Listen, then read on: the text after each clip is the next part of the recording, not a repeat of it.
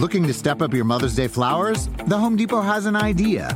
Let Mom's Green Thumb do some digging with colorful flowers, pots, and premium soils to bring out the most in her patios, walkways, and gardens. Right now, get Vigoro potting soil just $8.97 for strong, healthy, vibrant plants, indoors and outside. Shop our wide selection online and pick up your order in-store and give Mom the gift of a beautiful garden. Get Vigoro potting soil just $8.97 at the Home Depot. How doers get more done.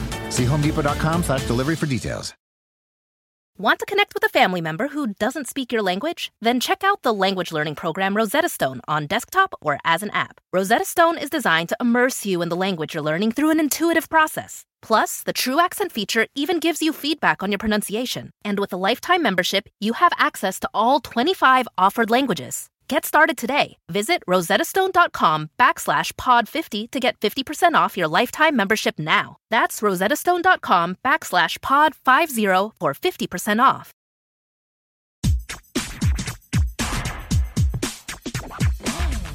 Grammar Girl here. I'm Mignon Fogarty, and you can think of me as your friendly guide to the English language. We talk about writing, history, rules, and cool stuff.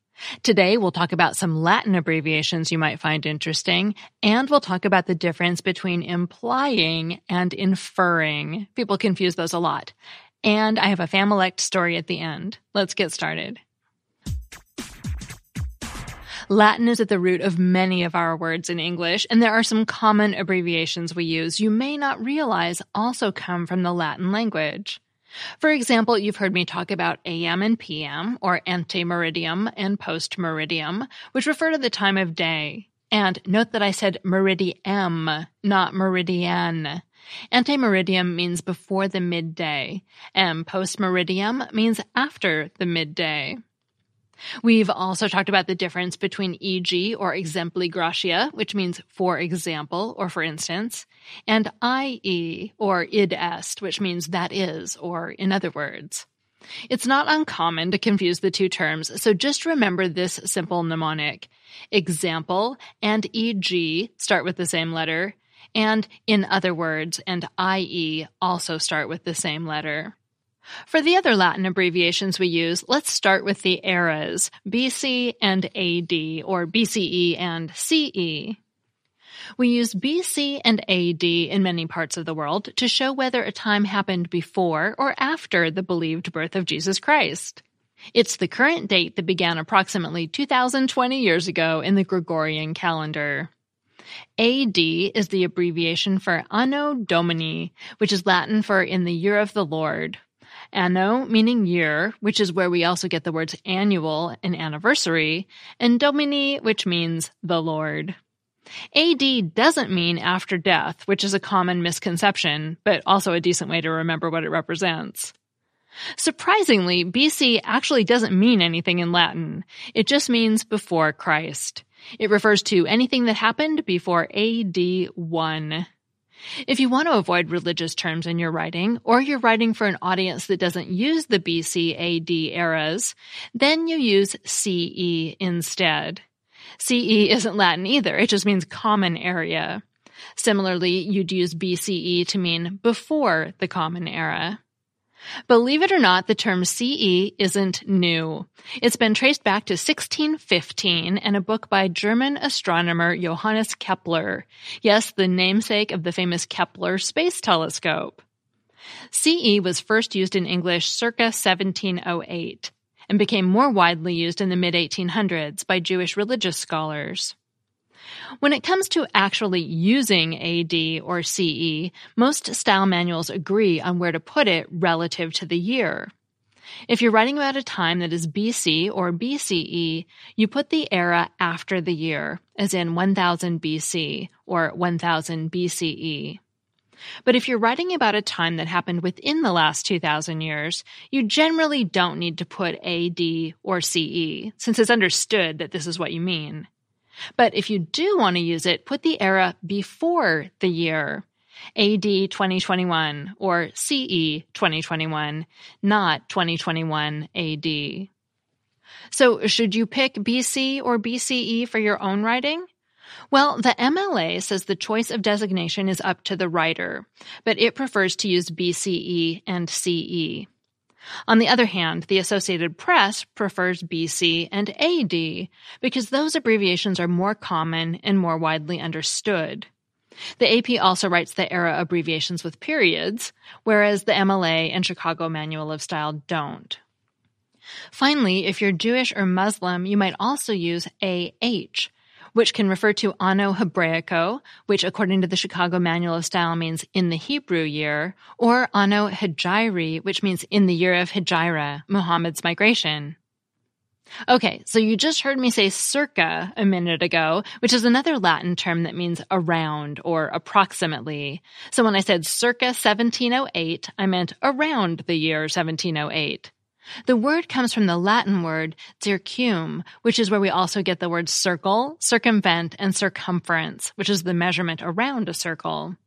You can use circa in relation to a specific year, circa 1708, or a wide range of time, as in circa the early 18th century. Circa is spelled C-I-R-C-A, but you'll sometimes see it abbreviated as just C period, C-A period, C-C-A period, etc. Now, you also just heard me say etc., or as it's written in my script, ETC, period.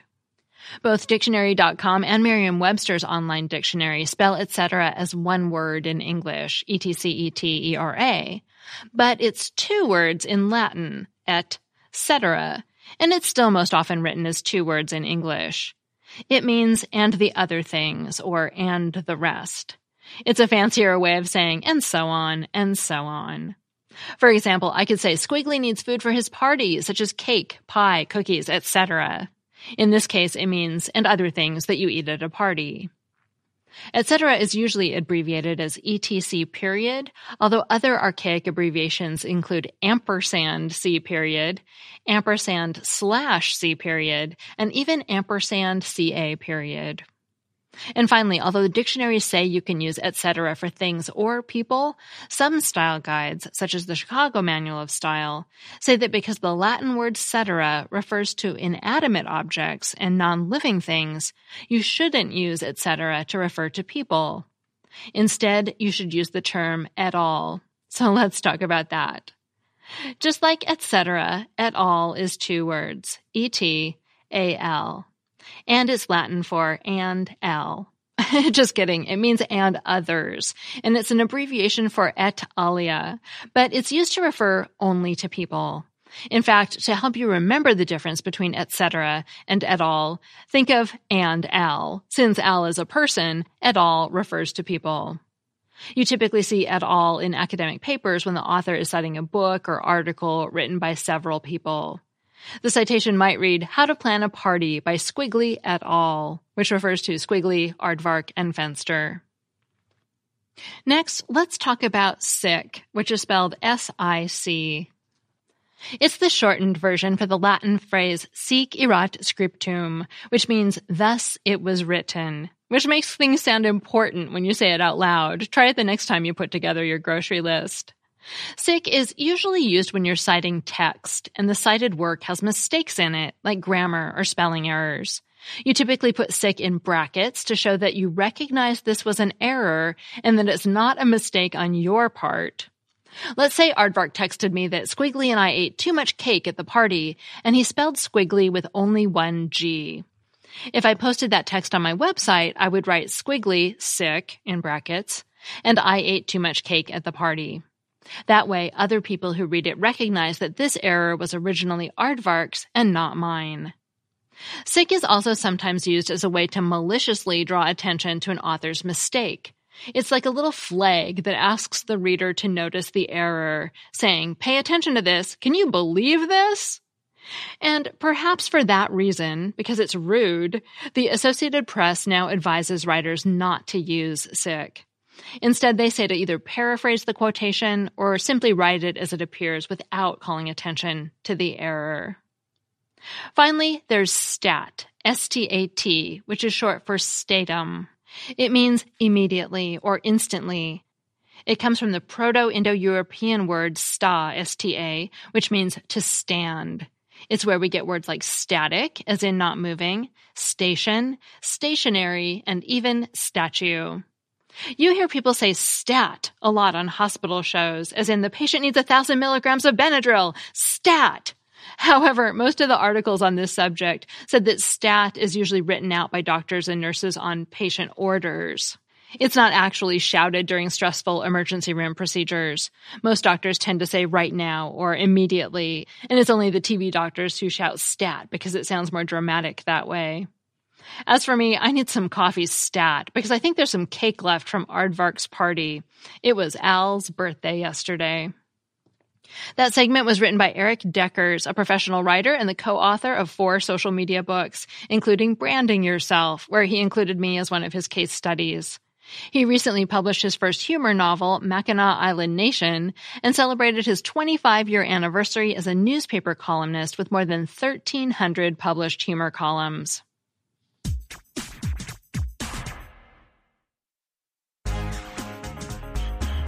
Mixing up imply and infer is a common mistake, so let's get it right. The short answer is that writers or speakers imply and listeners or readers infer. When you imply, you hint at something rather than saying it directly. Imply comes from a Latin word that meant to enfold. You can think of an implied statement as hidden or folded into what was actually said. For example, a writer can imply that a character is the murderer without saying it directly. It turns out that the word employ, as in to use something or hire someone, comes from the same root, and that will help us later. When you infer, you deduce something that was left unsaid. Infer comes from a Latin word that means to bring in. You can think of readers or listeners using their own interpretation to bring a meaning that isn't explicitly stated into a sentence. For example, a reader who sees that a character has motive and opportunity may infer that the character is the murderer. The incorrect use of infer to mean imply is so common that in a decade or two it may be considered standard, but for now, careful writers and speakers continue to make a distinction. Here's how I remember that to imply is to hint, to say something indirectly. First, I remember that imply rhymes with employ, and they come from the same root. Then I think of those seemingly useless suggestion boxes that you sometimes see in workplaces so employees can suggest something. And then I think of the related word imply, meaning that the writer is suggesting something without actually saying it. To imply is to hint at something or to suggest it without saying it directly. So in a roundabout way, an employee suggestion box helps me remember that imply means to suggest something instead of saying it directly. Finally, I have a story from Anna Maria. Hi, Mignon. My name is Anna Maria Vona, and I live in Philadelphia, Pennsylvania. And I've been listening to your podcast with a lot of interest. My father loves words, and he's 86, and he has some dementia. But I'm going to try to get him hooked on your podcast because I think he would get an enormous amount of satisfaction from listening to it. So I want to go ahead with my story. My story involves my daughter, who's now 30 years old, and she grew up in the 90s when VHS and VCRs were all the rage. And she was a very big storybook reader. She loved to read. And I'll never forget one evening, we were reading a story again, and the way she flipped the page, she ripped the page. And I said, Ariana, please bring the page to Mommy so I can tape it. And she said, no, I tape it. She was about 2 years old at the time. And she said, I tape it. And she went to put the page in the VCR. So I thought that was really cute. And it was just another confirmation of how confusing our language is, especially to children. But I think she really took the situation seriously. And it was a very cognizant moment for me, again, how confusing our language must be to people learning English and to children trying to figure it out. But it was adorable, and I wrote it into Reader's Digest. They never published it, and I was upset about that because I just thought it was so cute.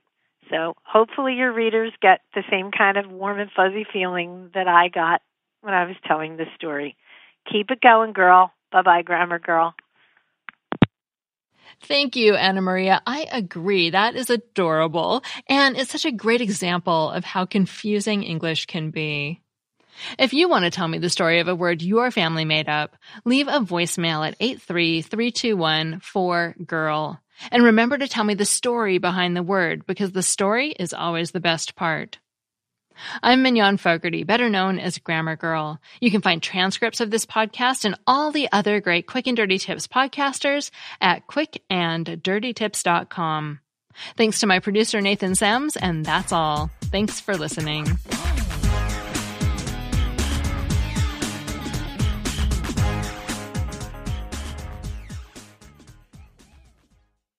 Whether you're a morning person or a bedtime procrastinator, everyone deserves a mattress that works for their style. And you'll find the best mattress for you at Ashley. The new Tempur-Adapt collection at Ashley brings you one-of-a-kind body-conforming technology, making every sleep tailored to be your best. The collection also features cool-to-the-touch covers and motion absorption to help minimize sleep disruptions from partners, pets, or kids. Shop the all-new Tempur-Adapt collection at Ashley, in-store or online at ashley.com. Ashley, for the love of home.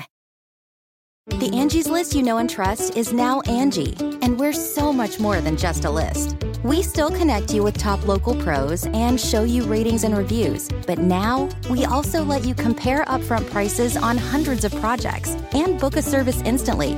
We can even handle the rest of your project from start to finish. So remember, Angie's List is now Angie, and we're here to get your job done right.